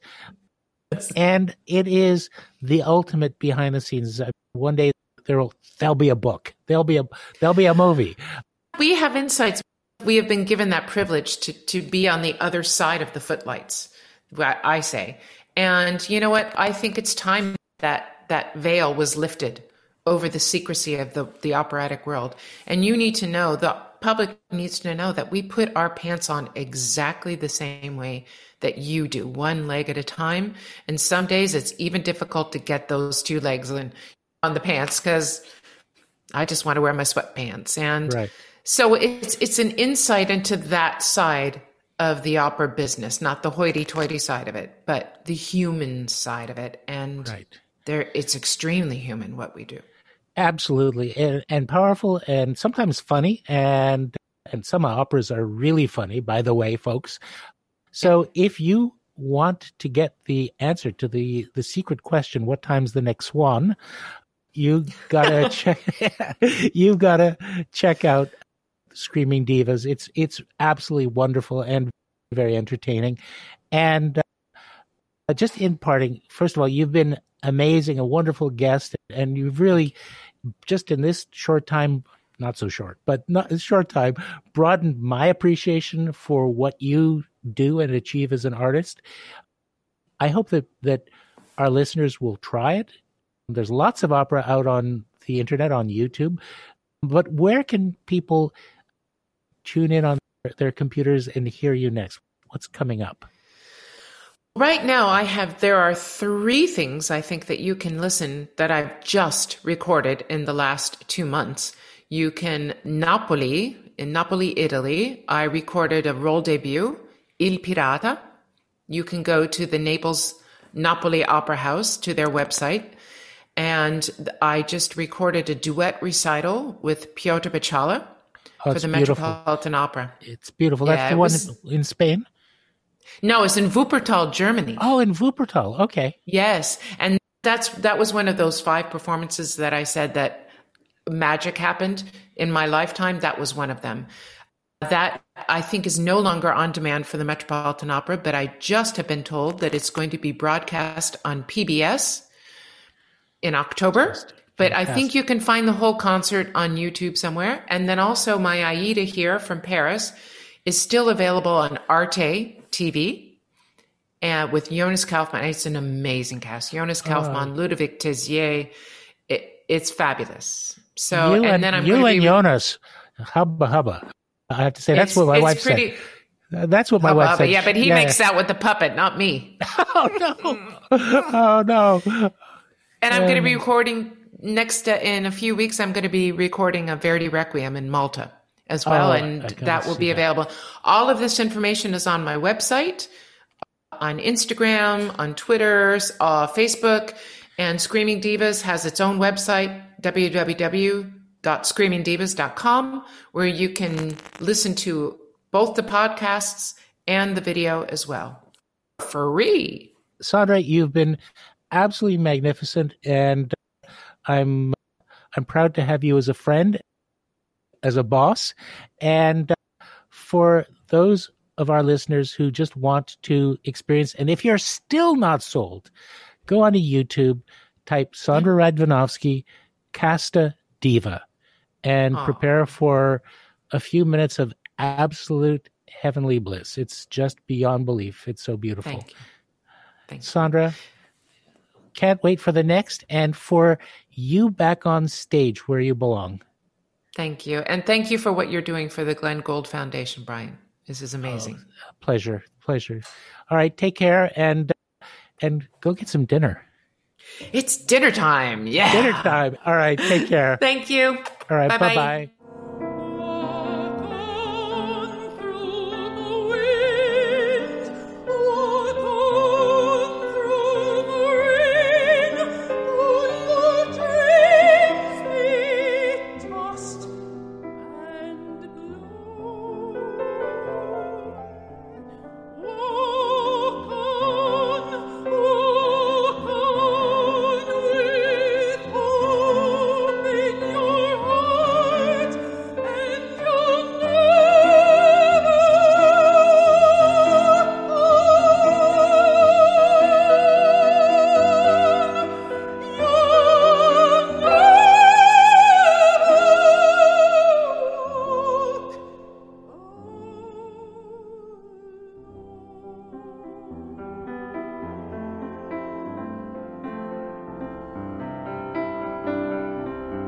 Well, Olivia, I feel like I should be singing this, but there is one of the great opera singers of our day. What did you think of our chat with Sondra? She's fantastic. I love Sondra. Every time I talk to Sondra is a treat. Yeah, it's the only thing that's a bigger treat is hearing her perform live. I've had a chance to do it quite a few times now, and everything I said in the intro is true. I mean, she makes me cry. She absolutely has this ability to create this sort of spine-tingling drama, and she really is a singing actress. She inhabits the roles. It's a real treat. So when COVID is done, really, I just hope our listeners will go and try opera, especially if they're trying it for the first time. When you have a chance to experience one of the real greats up close and live, it's really special. So anyway, there's a plug. But in the meantime, experience Sondra online. There's some great performances ahead, or just check her out on YouTube. There's lots and lots of material. And she is one of the greats. She is. So anyway, I just wanted to thank you all for joining us again. We'll have more great shows coming up in the weeks ahead. But in the meantime, Olivia, you have a few things that you'd like people to know about? Yes, of course. If you enjoyed this episode of The Gould Standard, please make sure to subscribe. And if you are listening on Apple Podcasts, we would also very much appreciate your reviews and your ratings. Helps us out quite a bit. Of course, you can follow us across all of our social media accounts just by searching the Glenn Gould Foundation. And of course, as you know, I'm sure we are a registered Canadian charity. And if you would like to make a gift to us to support our programming, you can do so on www.glenngould.ca. Brava! I couldn't have said it better myself. In fact, it's true. I could not have said it better or as well. So thank you again. We're getting good at this, hey? We're in a groove. We're in a groove. We have, as Sondra would say, we have discovered our Fach. Anyway, I hear a noise approaching, a sound of music from days long gone. Who could it be? Mr. Edison, please take it away.